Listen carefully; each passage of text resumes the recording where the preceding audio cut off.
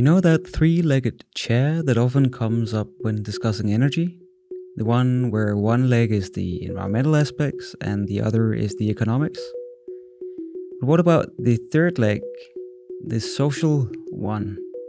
The one which we engineers and economists tend to be slightly annoyed and perhaps also a bit puzzled by.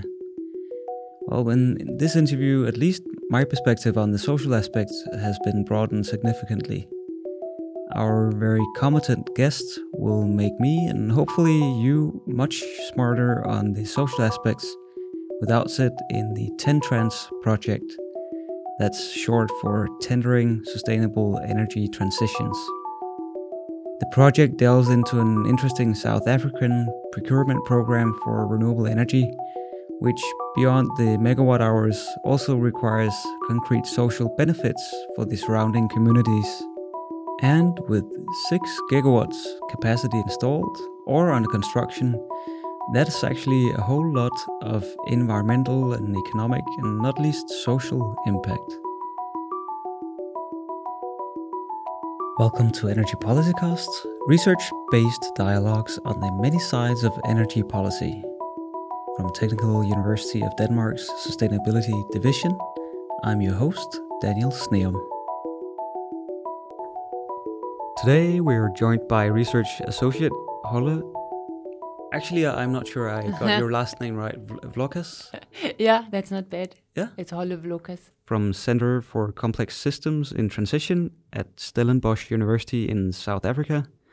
And Holle is also a consultant, but I'm sure she will explain more about that later on. Today we're going to cover the research on community engagement within energy projects, renewable energy projects specifically. And this takes our podcast in an interesting turn since it introduces the human factor in relation to green transition. So welcome, Holle, and perhaps you can tell a bit about what led you in this direction, starting from whatever beginning you prefer. Thank you. Hello. Yeah, I didn't ever plan to work in energy, I think. At least I didn't grow up having that plan. I studied in Germany and got an internship in South Africa when I was 21, and through that got introduced to the South African context, and then eventually ended up living in South Africa, and now it's 13 odd years later and I'm still there and I am working on energy only. The journey to get me into that situation or position is I started around 2007, 2008, where I worked in Africa's first clean development mechanism project, which was the Kuyasa CDM project, implementing solar water heaters on low-cost housing. In that project, I worked as a social researcher and then quickly started consulting to a municipality in a neighboring province as well on a similar project. So I got introduced into household energy specifically. And then after my master's, which I wrote my thesis on those experiences in these projects, I started working at University of Cape Town in the Energy Research Centre. And there we had a team on energy poverty and development. So I worked on household energy specifically, looking into paraffin use and fuel wood, solar water heating, solar home systems, all from a social and developmental perspective. And then in 2011, the South African government started procuring utility-scale renewable energy projects through the REAP program, the Renewable Energy Independent Power Producer Procurement Program. And that program asked bidders to compile socio-economic development plans as part of their bids. And so myself and a few colleagues found ourselves being asked by industry stakeholders to assist in bid development because they saw that we work on energy and poverty and they needed to do socio-economic development plans. So they figured we could be of assistance. And we did so in workings with a few bids which we helped develop, and then quickly realized that the way the policy was seemed to be rolling out, if it was to successfully be implemented, would not only lead to a lot of opportunities for community development based on those specific criteria we speak a bit more later, but also possibly to challenges because the policy didn't provide much guidance, at least from what our reading of the policy was. So from that moment onwards, we decided to try and support the sector and government and communities and civil society to fully embrace the opportunities linked to that program And in that way, I'm still working 8 years later. But just rewinding a bit, so you took your master's and you did a PhD, and can you just briefly explain what the subjects are and your fields of expertise? Sure.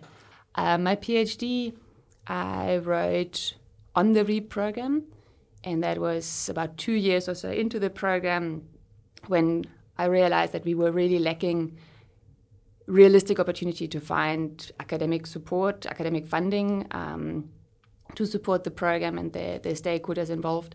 And then I had the opportunity to access a scholarship in South Africa. So I resigned from my academic post and used that opportunity with a scholarship to spend 3 years completely in the field being with government and with industry and civil society. So I approached it through a transdisciplinary perspective, but then later on scaled it down, so to speak, to action research, and then it was became a bit more dry in the actual document later on for various reasons.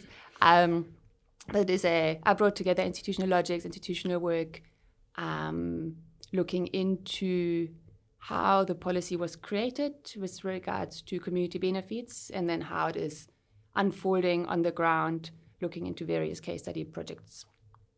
So this research that you have done led you into various projects, few of which we're going to discuss today.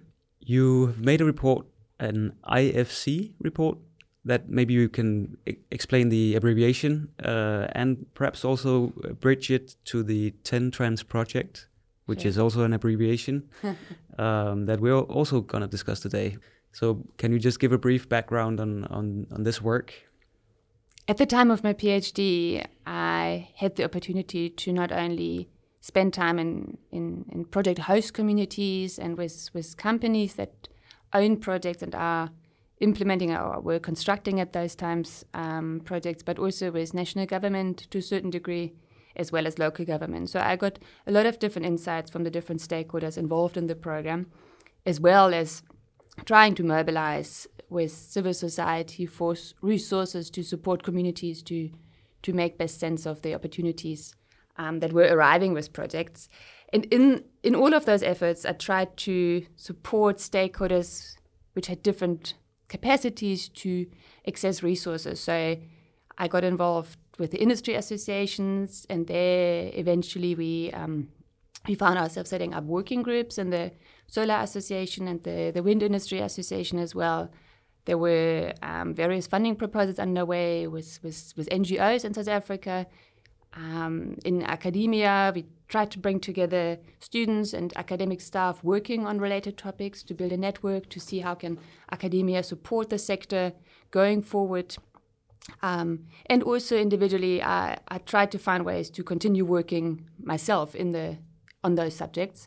So there's with a grand scheme, I suppose I need to call it, in mind, I try to find international institutions that have appetite to really adhere, to attend to the sector and the sector's social performance challenges. So the social implementation of utility-scale renewables in a more holistic and international way. So my example in my mind often is the ICMM, which is the council attending to metals and mining, which is based in the UK.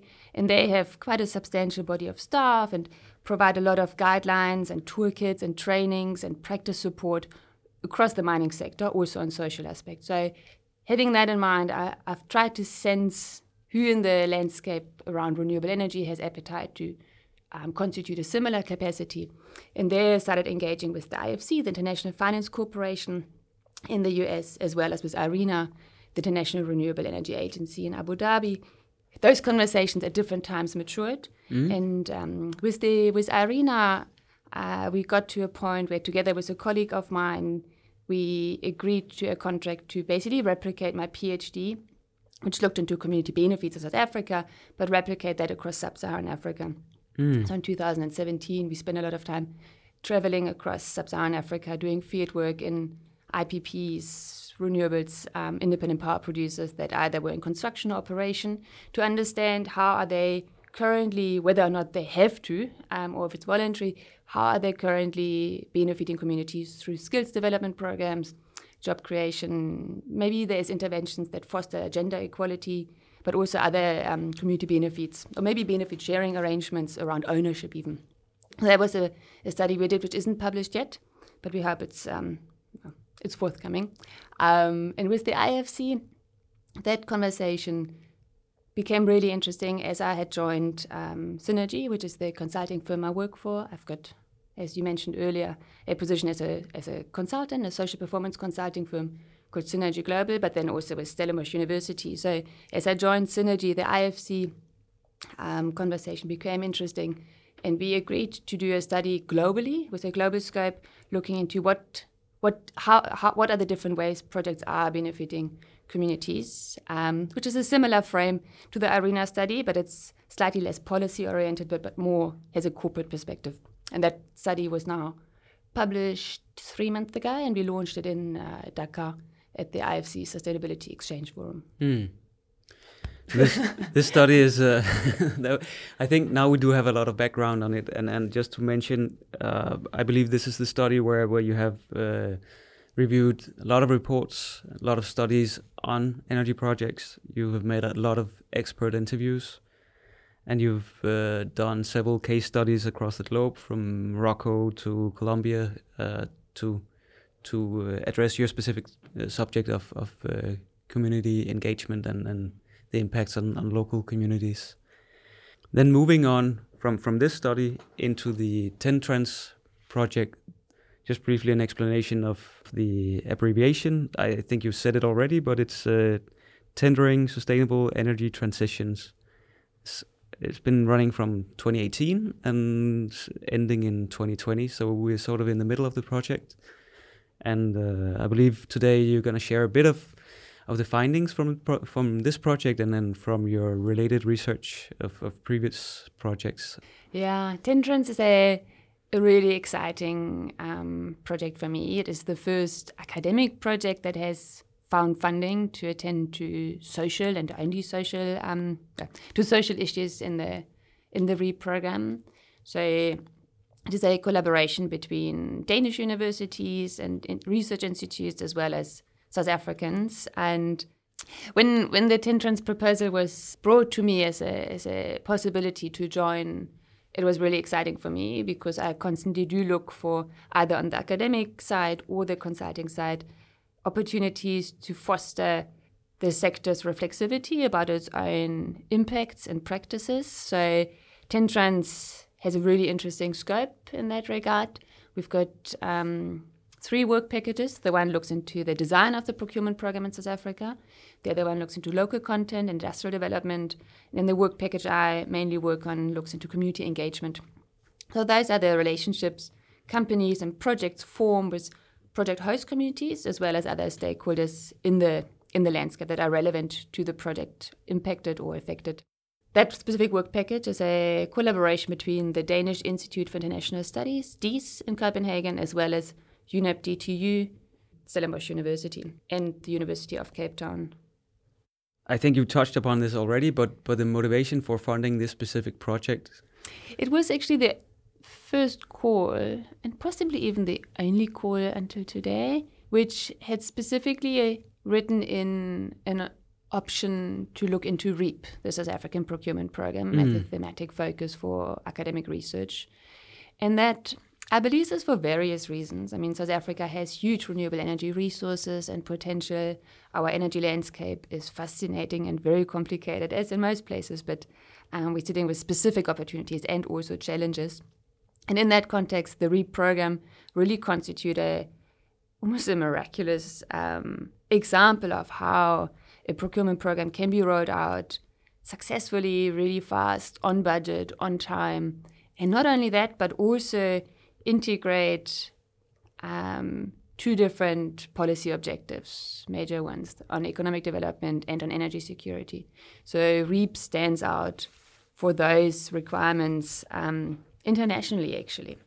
And not only does it require companies to commit to certain economic development commitments, which are usually, you aim for those to be implemented on a national level, but also it has requirements that force companies and projects to interact with local communities. So settlements within a 50-kilometer radius or a district municipal radius around community benefit sharing arrangements. So now at the heart of all of this lies the need to build trusted and reliable and transparent and resilient relationships with project host communities and stakeholders in order to then successfully roll out projects and also distribute benefits, especially with a long-term horizon of the 20-year or longer maybe duration of PPAs.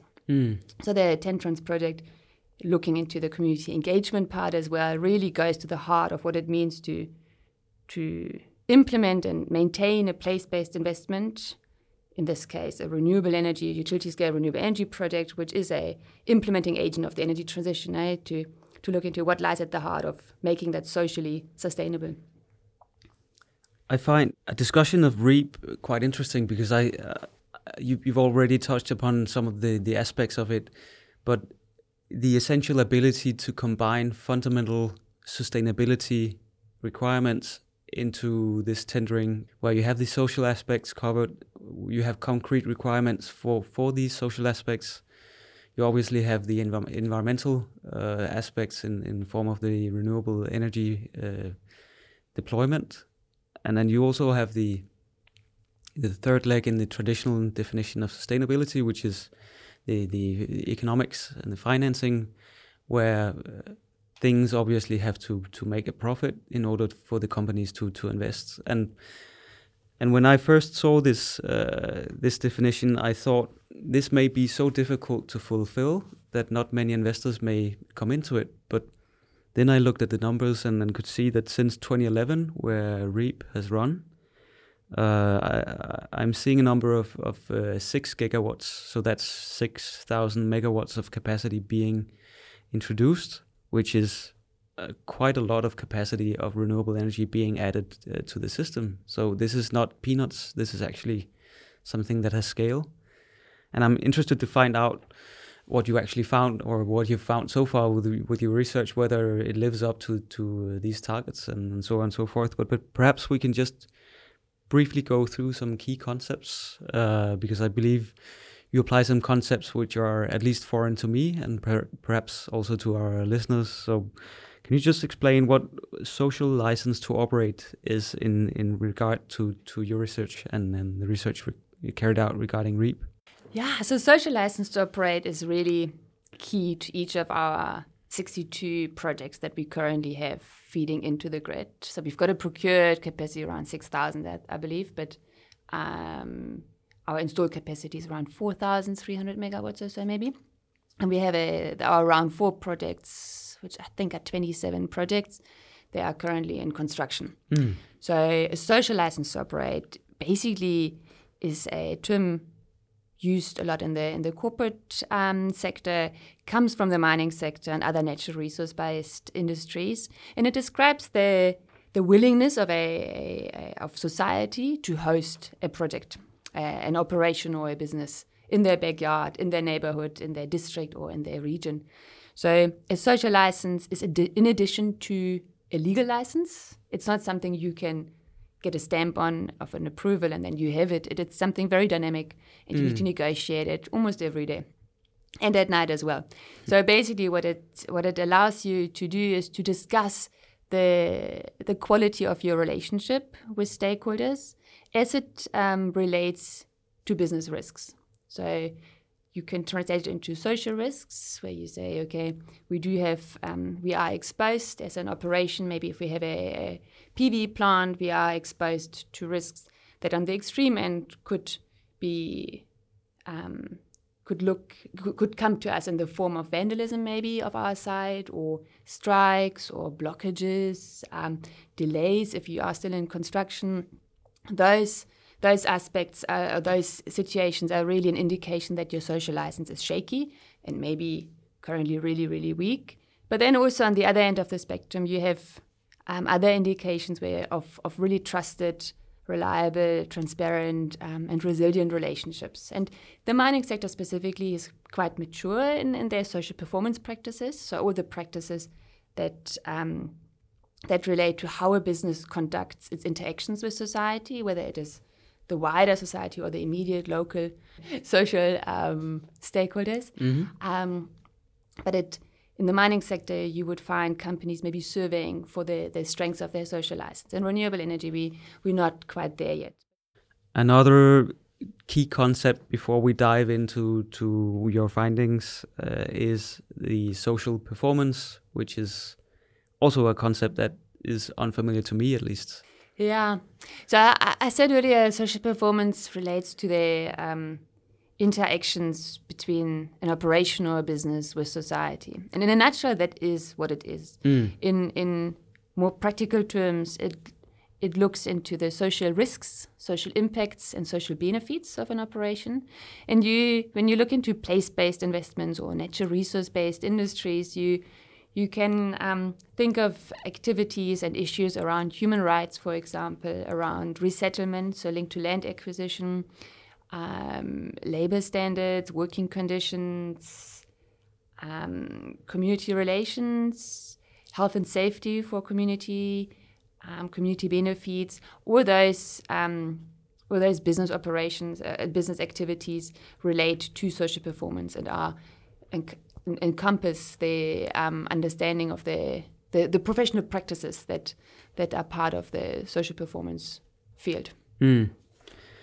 Some proponents of the green transition believes that we're sort of at a war footing. So this is equivalent to the world being at war against, in this case, climate change and pollution. So the overall motivation of having social acceptance issues versus just putting those wind turbines in people's backyards because they necessarily have to be there in order to have a green transition, which is necessary.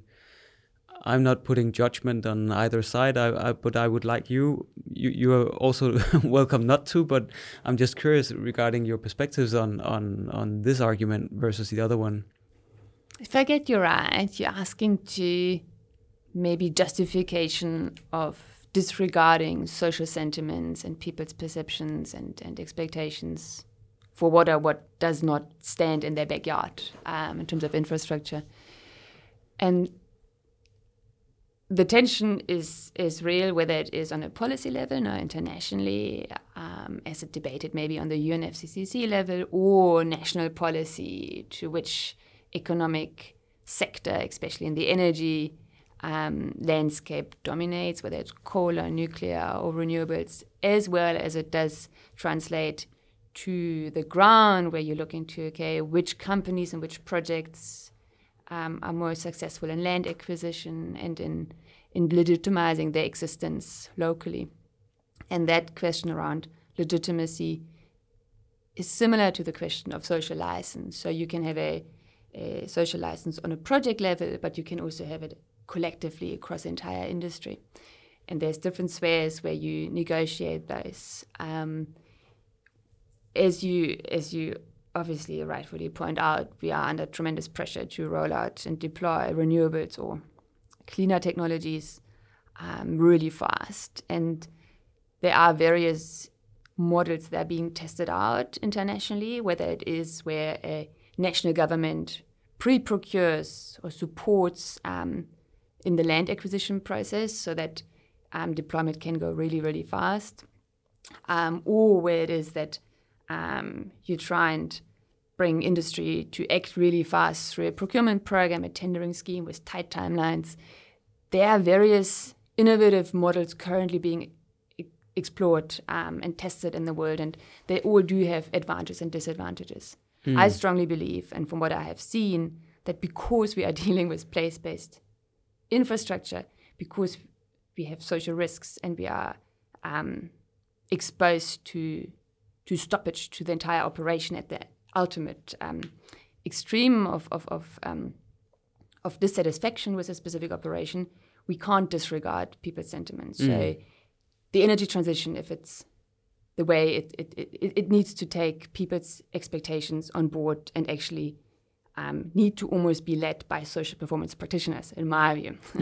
Obviously, we do need technical expertise, and that needs to go hand in hand. But what we're currently seeing is that social performance is gradually, in my perception at least, moving closer to core business also and energy companies, where that has happened already in mining, much more so because they have a much longer legacy of experiences of what it takes and what it means to the profitability of an operation if you don't, if you're socially not acceptable locally.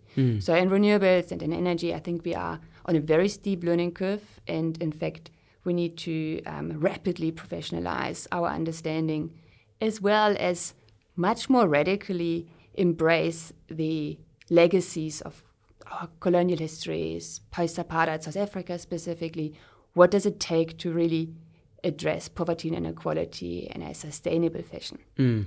So those questions I don't have answers for, but they are lying at the heart of the ethos of what it is and what it takes to work with people on technology deployment. Yeah.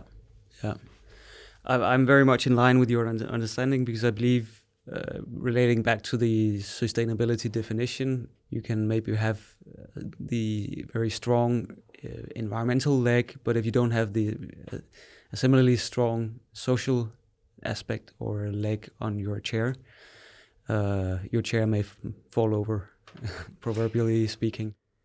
So let's try and set the scene for the more concrete aspects of what you're dealing with in the TENTrans project and what you've been dealing with in earlier research.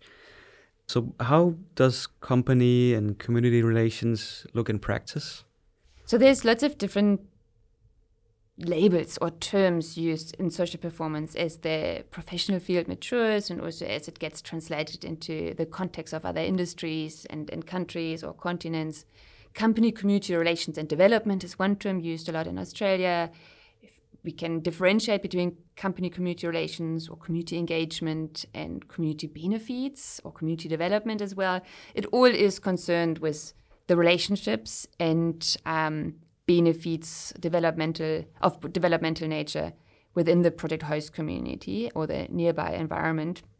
And there, when we think of a renewable energy project at its early stages of development, land is being seeked and early conversations usually taking place with land owners or government representatives active in the area, maybe community leaders, representation of traditional leadership structures if it is in a context where such is relevant, which really speak to the early needs around building relationships in order to even have a project that you can develop further. So there already in renewables, we see that a lot of companies are not necessarily constituted to have skilled capacity on board. So teams often are operating on a shoestring, so from a human capacity and also their financial resources, even time sometimes.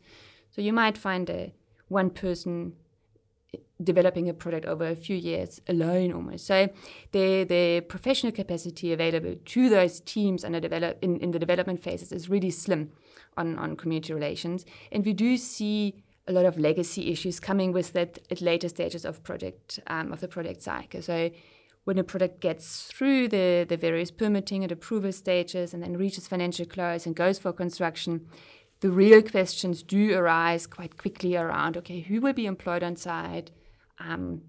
What skills and what training possibilities are available? Who will be receiving contracts in order to bring materials and service side and all the needs and activities around the operation and construction?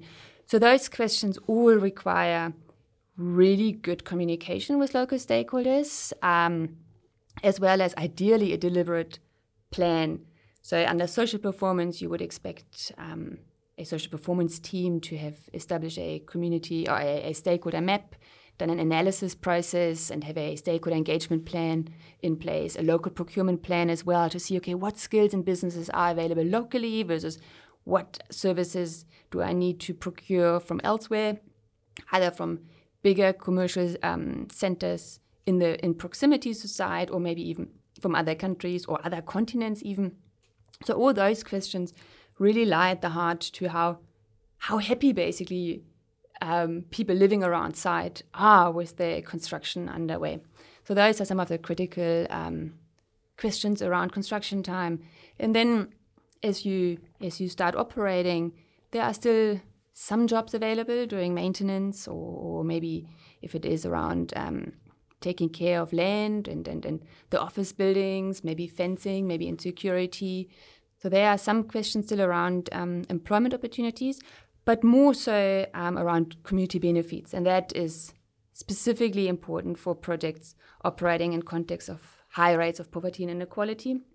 And we also do see that not only being relevant to projects in Africa, or maybe South America or other places where we have high rates of unemployment and poverty, but also actually in Europe and in Canada and in Australia, where you do find economically distressed areas hosting big, expensive projects. And what residents associate with such infrastructure is economic opportunity, which is how the willingness to host those projects is usually negotiated. So those questions are important for projects across the world.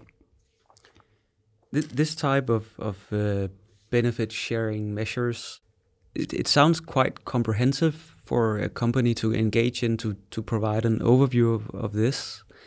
Is there a common practice for this in the projects that you have looked at? Yeah, so there are different drivers for benefit sharing. And one which I stress the most right now is demands and expectations from people living in the area which receives a project. But it can also be driven by policy, like in South Africa, where government stipulates that private sector who's participating in the generation of electricity needs to adhere to certain rules. So we can speak about those a bit more. But then there's also expectations coming from investors, for example, and other drivers might relate to the reputation a company wants to really work on. So what in South Africa is really key is that the policy just stipulates that companies and projects need to employ a certain amount of people from the local community, so either from within 50-kilometer radius around site or the district municipality. And that depends which procurement round a project is approved under. 3 other criteria are important with regard to local communities. The second one is community ownership. So a certain percentage of the total project shareholding needs to be allocated to a local entity, a legal entity that represents community residing in that beneficiary radius. And that is a minimum of 2.5%. So in some projects, it goes up to even 40%. Others, I think on average, it's around 10 or 11%, maybe, if I'm not mistaken. Mainly in South Africa, the market responded to this requirement by establishing community trusts, which are quite a popular vehicle or common vehicle in South Africa for community development. We know it a lot from mining, but also from the agriculture sectors, where you have a board of trustees making decision on behalf of the income the trust receives. Then the third and fourth requirement, linking projects with communities. The third one is socioeconomic development. So projects need to spend a minimum of 1 and a maximum of 1.5% of their total project revenue on a quarterly basis on socioeconomic development measures. So that could be health, education, arts and culture, sport, activities that fall under social welfare generally. And then the fourth requirement is enterprise development, which is voluntary. So companies don't have to adhere to it, but if they do commit, they need to follow through. And that is a maximum of 0.7% of their project revenue that needs to be spent on any measures, interventions that support small and medium-sized businesses to participate in the economy. And the focus across all our entire economic development scorecard is to support previously disadvantaged individuals and groups to participate more actively and successfully in the economy. So it's based on our BEE legislation, our Black Economic Empowerment legislation. Okay. There is an approach which has been carried out, at least some places in Denmark. I know that when you want to establish a project, you approach the opinion makers or the sort of the leaders in the local society, whatever leader that may be, maybe not in a formal manner, but the local blacksmith or someone with some kind of reputation in the society, and you try to convince these stakeholders of the benefits of that project. And then you invite the broader community, but having established a common understanding with the opinion makers to ensure that your project is facilitated by making kind of an alliance with these people beforehand. I'm not putting judgment on this approach because that may be the way that things are actually getting done. But I'm just curious to hear whether you have experienced similar approaches and seen similar methods applied in the projects that you have reviewed. And yeah, it's interesting, no? When you sit with a work focus that brings together government, private sector, and civil society agendas with such a place-based focus. So that brings up a whole lot of fascinating questions and dynamics, and inevitably so, and regardless to which country you are in, or also which project or program or policy you're really concerned with. So there might be a short-term informed business rationale to get a project quickly through planning approval and then assume that later on any concerns anyone might have had and couldn't voice would dissipate. And that, I can't comment on that. I have not been involved in projects like that, but I understand that that is the experience in some projects, especially more in Europe maybe. In other contexts, planning approval is not the big issue, is that can be achieved fairly easily, but the bigger task around the engagement work is really during construction, when impacts are being experienced by communities, disturbances, environmental impacts during the construction phase, and also in the same time opportunities are being negotiated around employment and skills development programs and benefits and contracts for local businesses. So that already requires you to have a somewhat more medium-term focus in mind, being, okay, we have a planning approval, and then once we go through construction, how will we get through construction? And how will we not only get through construction at some point, but ideally on budget and on time? And that requires you to be quite deliberate about how you build relationships and with whom.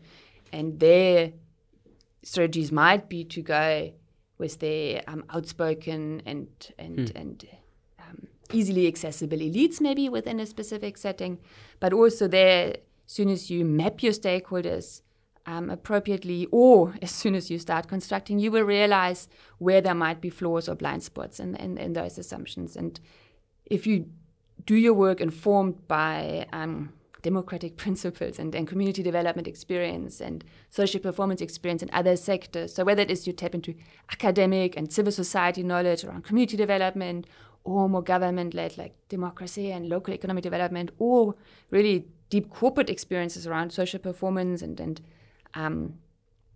industrial relations, human resources, you will inevitably have to develop more longer-term strategies for how you build relationships and how you interact with society. So that you make it as approach through construction, but also then into operation, and that during operations you maintain your legitimacy. Relating to this, you have an almost poetic quote in one of your reports, which is, there are nuggets of wisdom available from each and every person who's working in the sector. So perhaps that answers my question, but still I'll try to ask it. So your research shows that who should be engaged exactly? Which are the stakeholders? Is it essentially everybody touching on the project? Yeah, and there you come to the practicalities. Now, what does it mean to be a renewable energy stakeholder? And by that, it's not a homogeneous group. It's so many different entities that are involved in the industry. And in my very, very simplified example just now, but coming from development to construction and operation, in that few years, there are a myriad of companies and stakeholders involved. So who develops might not be the same company who constructs, and might not be the same company that owns, and then the ownership changes as well. So it really depends on who has got what scope at what point in time, and with that sits with what sort of experience and budget and opportunity to think ahead, and what are their business strategies.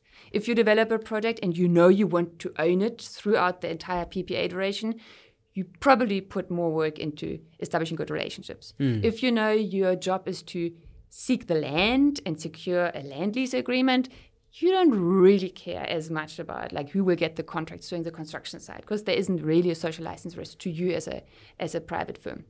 So your strategies differ.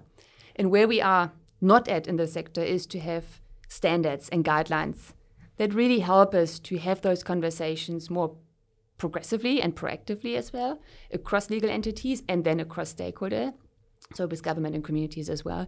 So we are still really learning as an industry. Generally, we can fall back onto principles of practice, which is like what does good community engagement mean? And it means you know your stakeholders, you understand the local context, you analyze who's got what interests and who's vulnerable and how do I contribute to those vulnerabilities and how can I then mitigate those. You look into how do I best communicate appropriately with the stakeholders I need to communicate with. Is it a website? Are people online? Is that the most appropriate form? And or do I need to find other ways? And usually it is a myriad of different communication channels, ranging from meetings, house visits maybe, community meetings, meetings with government, having maybe a community liaison office, so a physical structure within reach of the project host community to come and actually ask questions when those arise, maybe also to drop off CVs if there is an employment or recruitment drive, for local contractors to come with issues or maybe with proposals as well. You can use Twitter, you can use Facebook and websites and notice boards and newsletters and loudspeaking. In South Africa, we often announce meetings with loudspeaking, with a car and loudspeaker. So there are really, really many different ways. And what is important is to adhere to principles, to be reliable, to follow through, to be transparent. And those practice principles are the same across industries, across various fields of development. And it doesn't really matter if you're government or an NGO or a company. You can learn from one another, and there's vast resources to also tap into. You just mentioned transparency, and this relates to a question, I guess, which applies to all kinds of projects, regardless of energy or not, and all kinds of geographies. But when you do have community engagement, and you do have new projects potentially being deployed in your neighborhood, some people may have smaller or larger interests and may thus be more prone to corruption, for instance, or just being intransparent in the decision-making process to have certain benefits, perhaps.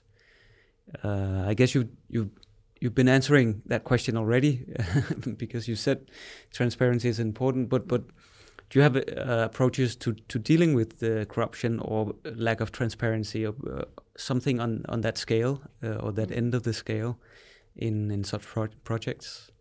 Yeah, I suppose my experience is, what I really sit with is when I started the ARENA research and tried to find out where across sub-Saharan Africa do we have projects in construction or operation, and realized we don't have a database. There isn't a map. There isn't a website where I can look.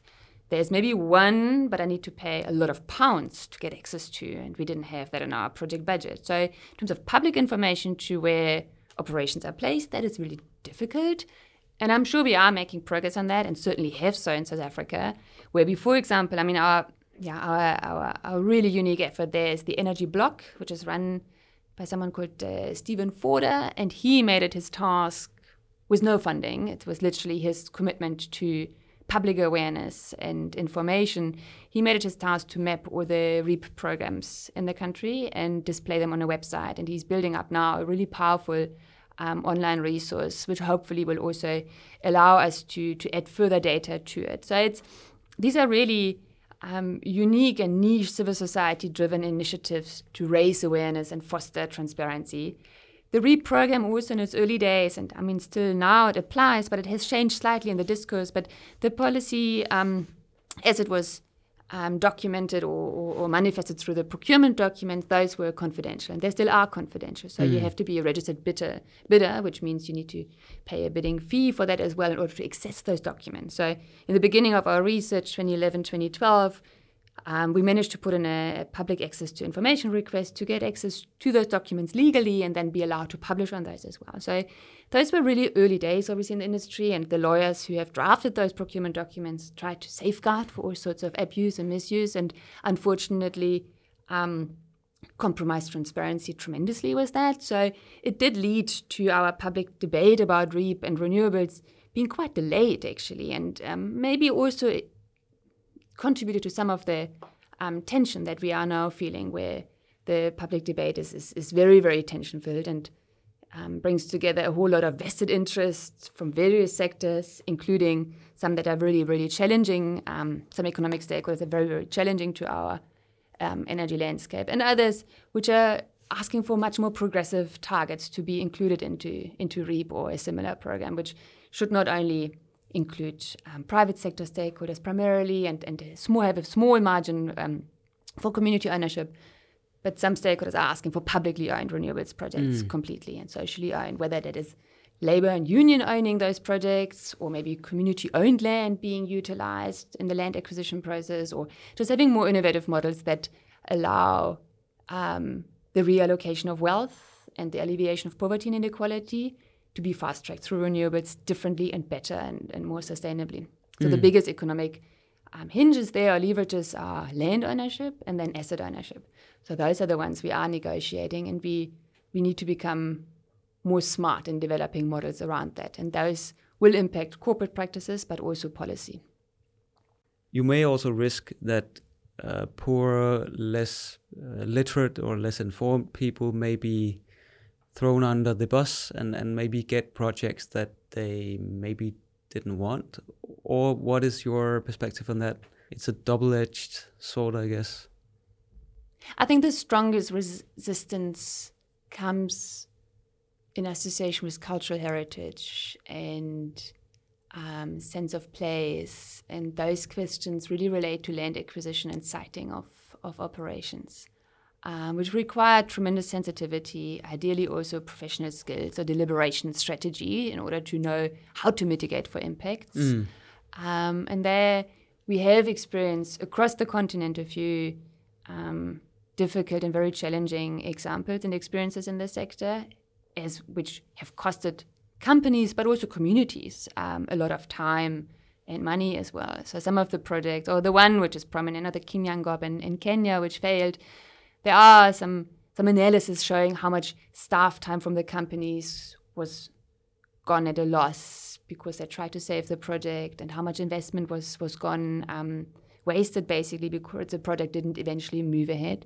But also the time of the community and households and individuals protesting and taking up those conversations with private sector and with their own government, the time they spend and the money they spend and resources to have those conversations and fight for their rights are really significant, especially in a context with poverty and inequality. So there's even more of a need to safeguard and be really careful and invest upfront a lot on the corporate and government side in order to safeguard the already very marginalized and economically distressed communities from having to invest their limited resources into fighting for their rights. So unfortunately, globally, those are conversations we're sitting with in all sectors now, in all aspects of society and activities. There are, on the other end of the spectrum, also some really interesting examples, I think. Like in Rwanda, for example, the utility-scale solar plant, there's one. It's a small PV plant, 8.5 megawatt, and it's based on land that is owned by an orphanage. So it's a youth village. And the lease income contributes to the operating costs of that NGO, of the youth village. So that's an interesting example, I think. Also in Namibia, there are some of the utility-scale renewables plants, and the Umbepo wind farm in Luderitz, for example, is based on land that is owned by the town council, so by the local government. And in return, there's an income into the town council's budget. And that is part of their strategy to diversify their income sources as mining is phasing out in that area and renewables is moving in. So those are innovative models, I think, of shared ownership and maybe even co-creating in terms of development, which we need to look out for and really learn from and see, okay, what enabled companies to be innovative? Who were those stakeholders? How can we empower other stakeholders to more actively also participate? And interesting work there also on a procurement side, for example, is done by Shalanda Baker at Boston in the US. She's at Northeastern University. She's looking into possibilities to integrate Indigenous people's rights into procurement design. Also, REN21, the think tank, has published a report on repowering communities. So also making suggestions for tender design and procurement design to incorporate more economic development objectives. So I think we will be seeing much more innovation on that scene, on policy and in corporate practice going forward. To summarize, and now you may supplement and correct me if I'm wrong. So what's in it for the companies is that if you engage in a good fashion with communities, your projects may receive an acceptance which will facilitate the process, so make the project faster to deploy and also maintain it throughout its lifetime with acceptance from the local people. And the community may benefit in many different ways, ranging from economic local benefits, and that education and empowerment is increased in local communities. And then I think, just to summarize on the government and institutional side, they, as I see it, may benefit in the way that projects they have in their policies may be facilitated more expedient and more efficiently by having this engagement with the community that ensures the acceptance of whatever projects that the government or state may have. Yeah, I would stress the importance of the design of projects, and that around siting, but also design in terms of the project implementation and during construction. So not only that projects are accepted if you engage effectively, but they are accepted on the basis of being as just as possible, hopefully. They are accepted because they do deliver on their promises, and they do include what is possible to be sourced locally, and whoever is possibly being able to be employed or trained and skilled. So those are real material changes possibly in some of the project designs that need to take place in order to reach acceptance. That really lies at the heart of why should you engage and why should you bother to spend all that time and money on effectively engaging.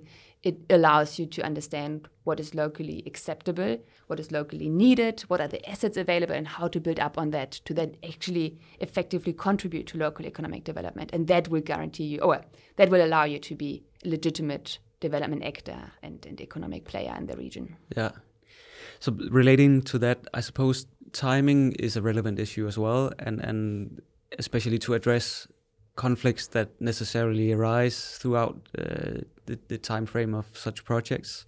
So what have you found so far in when to engage and when to start the process in projects? Yeah, and there we're opening up the conversation to even more complexity, because depending on who is the developer, right? Classically in South Africa, as we've experienced it, mainly is private sector companies are developing projects. But you also do have projects which are developed by government, like in Ethiopia or in Benin currently, or in Kenya, where government is the developer of projects. So the responsibility and the requirements to engage really lie and rest with them and their teams.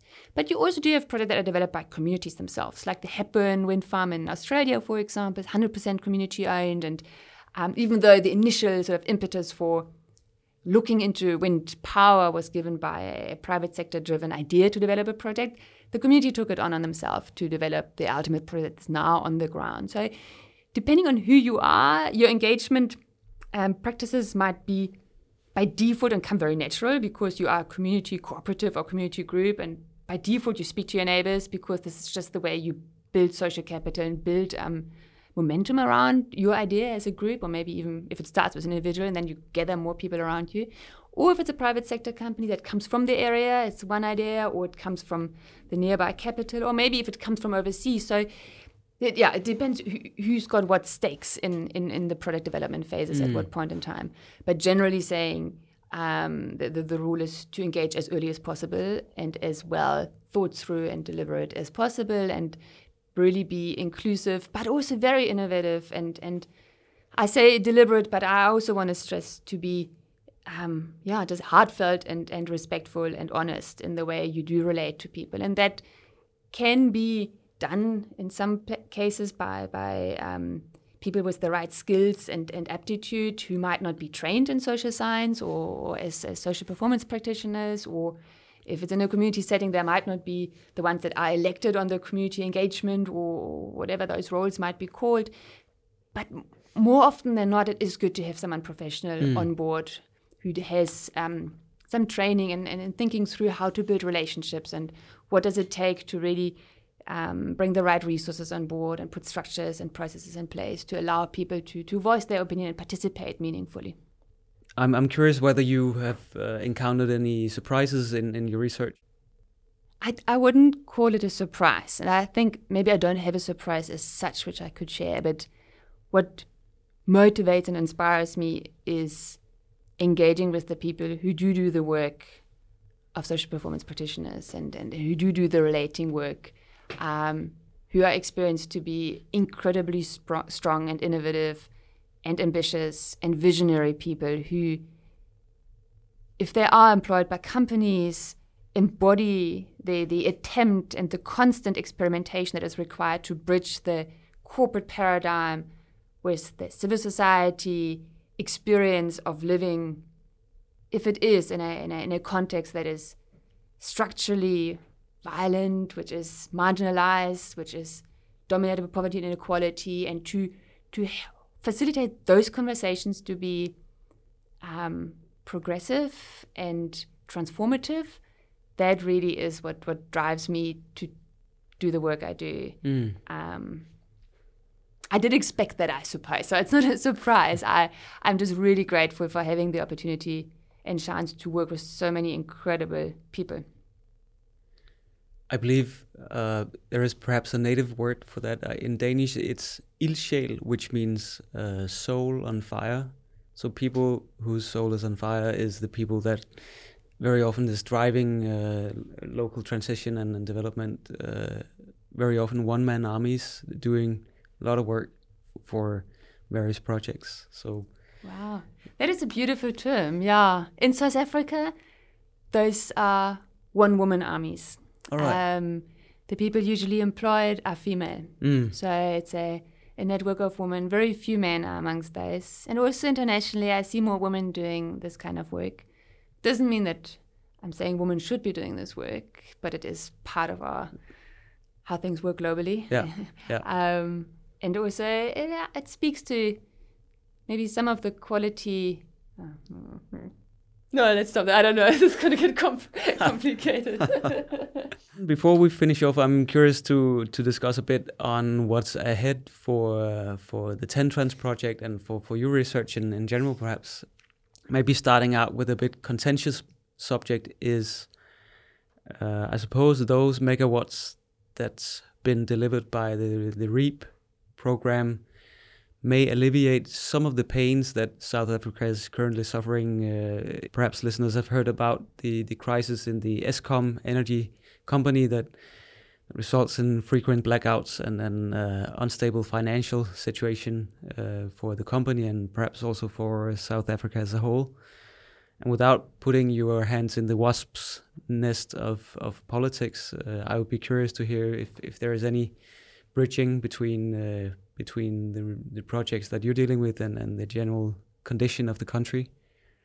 I suppose it falls in a local context. That is our context and our reality. And as a country, we are looking at a really interesting time. I believe we need to overcome a lot of challenges, and a lot needs to change very significantly and very fast.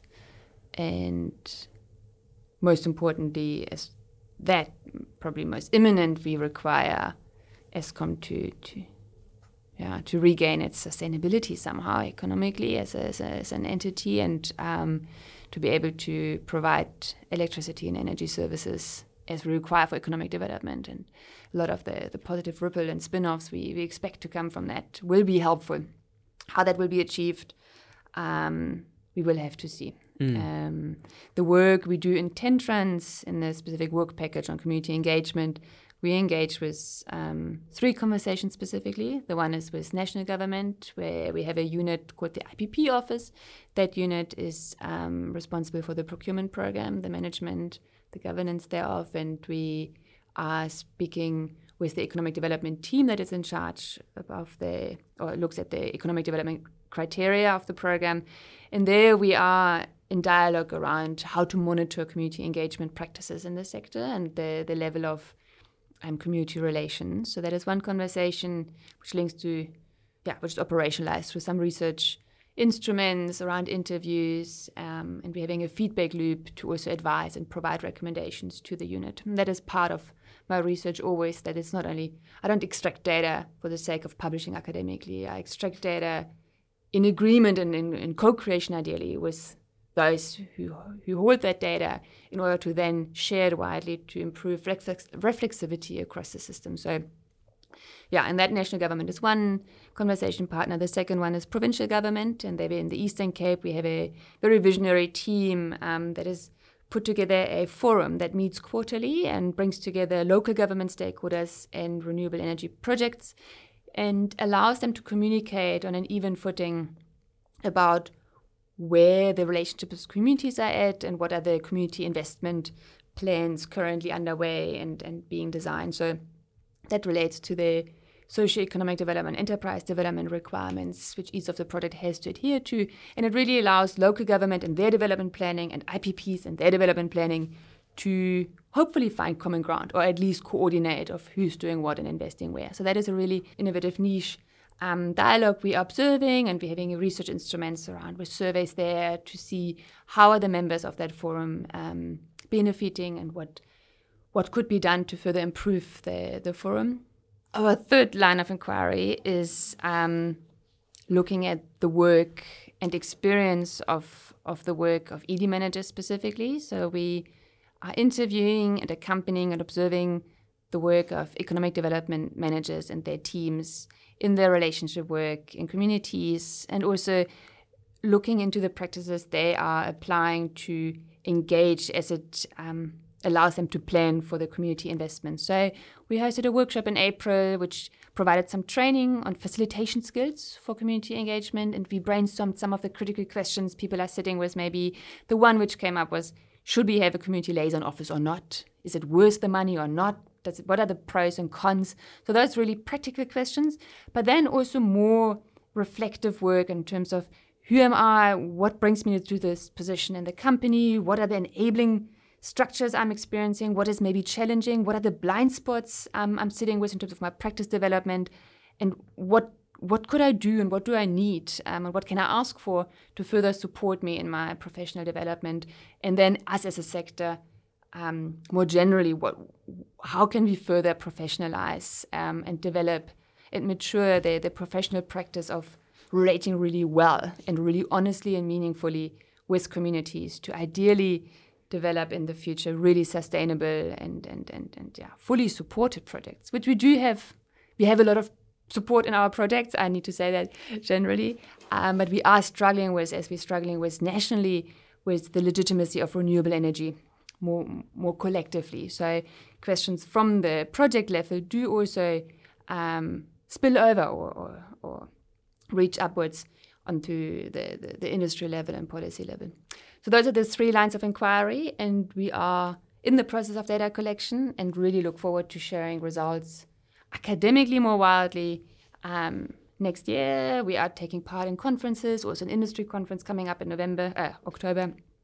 That is the TENTRANS project for the next couple of months.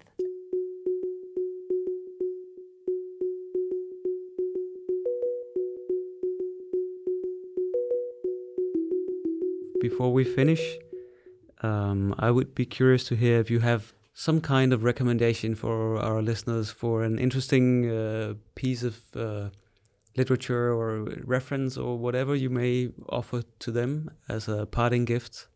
Yes, I think it's, what I would like to suggest, maybe because I like it the best, is another podcast series. It's a very short series there. I think it's only 5 or 6 episodes. And it was hosted by Diana Kemp, who's a researcher in Australia. And she interviewed 5 or 6 experts, scholars, and practitioners from the social performance field around the different practices they are employing in operations and how they reflect on those and where they see trends in social performance. And that podcast series, I will provide you with a link. Excellent. I think it's a really nice resource for people who start off thinking about social issues around natural resource-based or place-based investments, or who land in companies as being employed as such practitioners, or even people in government who aim to understand a bit better like how are businesses constituted or should be constituted around some of the social questions. Thanks so much. That's a very relevant place to maybe, I don't know, start out before listening to this one, or continuing after listening to this one. Listeners may decide. I may also add, I believe there is a South African band called Die Antwoord, which is a piece of culture that has reached at least Northern Europe. So in case you want something entirely different, they may be worth checking out. And with that, I will say thank you so much, Holle. It's been a pleasure, and then we took a bit longer than anticipated, but we covered a lot of interesting ground, and I'll provide resources for our listeners to your report, so they can find that in the show notes. And with that, I'll just say thanks so much. Thank you very much. It was fun. We hope today's episode gave some food for thought. In fact, why don't you chew a bit on those findings while I finish my PhD thesis? We will be back with a strong catalog in 2020, and meanwhile, don't forget to spread the word about the podcasts if you like it. And as always, comments are welcome. You'll find contact info in the show notes. And with that, Energy Policy Cast may be the first to wish you a happy new year. We look forward to give you more recent research within energy policy in 2020.